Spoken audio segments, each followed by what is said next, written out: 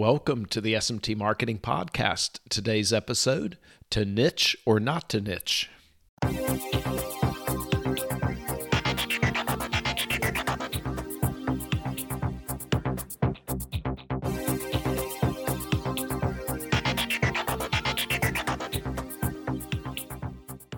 Greetings. Hey, Dave Larson here. Got a specialized podcast for you today, my friends. Today, we're talking to niche or not to niche. And as business owners and marketers, we're tasked with figuring out how focused our businesses need to be on niches. And should we focus on one niche or should we go outside that? And you may have heard the riches are in the niches. Or if you're just starting out, niche now and expand later.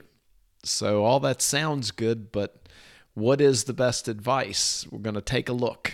So some of the pros of doing a niche is you got clarity on who your target is. So who your target market is usually very, very clear. You can focus your expertise and really develop that to a high level. You can get known in your industry and literally be a big fish in a small pond. And there's a lot to like there.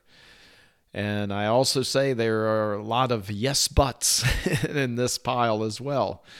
That if you do the niche and if you selected a niche and it's too small, you can't make enough to survive in some cases. So you got to watch how narrowly you define it. And if business is cyclical in many cases, that if you specialize and you go into a niche and then you find out there's a downturn in a particular industry, you can be just totally screwed. That like the financial meltdown and the foreclosures and the housing, real estate was down for many years. And if that was your niche, you better find something else to do for like 10 years. So it was bad, but that's the downside of getting into one niche. So staying in one niche can be repetitive. Now, no doubt you'll get good at it, but doing the same thing over and over can get old. And staying in one niche can reduce exposure to innovation. That we had a client whose niche was building metal boxes, and we wanted to get a blog going for them. And I asked, what are some of the latest innovations in your industry? And they said, there really aren't any. We're still using machines from the 1950s. And it was 2014. I'm sure it wasn't quite that bad, but no real innovation in over 50 years, and you're still in business to talk about it. I guess that's when you picked the right niche. So too funny, but I guess there's really not one answer to niche or not to niche. That the answer can depend on where you are in your business life cycle. If you're startup and growth or maturity and decline, those are the cycles that businesses go through. If you're startup and you need cash, you may have to grab whatever business you can find, and that be whoever's willing to pay you.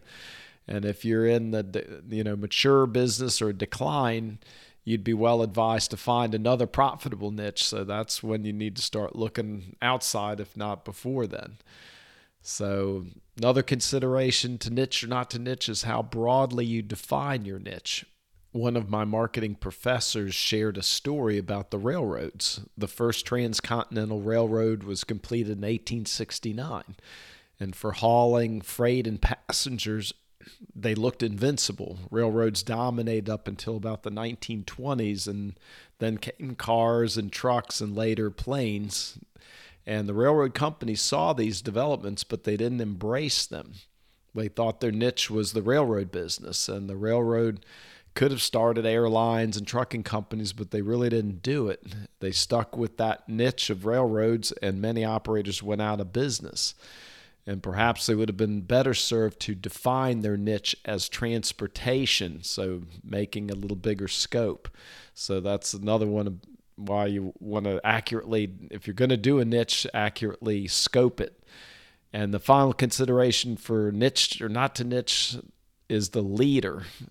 Know thyself, that who's running the show, that there are different types of people, that some variety, and some are into security and stability, and the people who believe variety is the spice of life, my shiny object people like myself, probably be happier with more than one niche. And the security and stability people, the single niche, moving slower on innovation, the focus might be better fit for them. That's what I have for you today, my friends.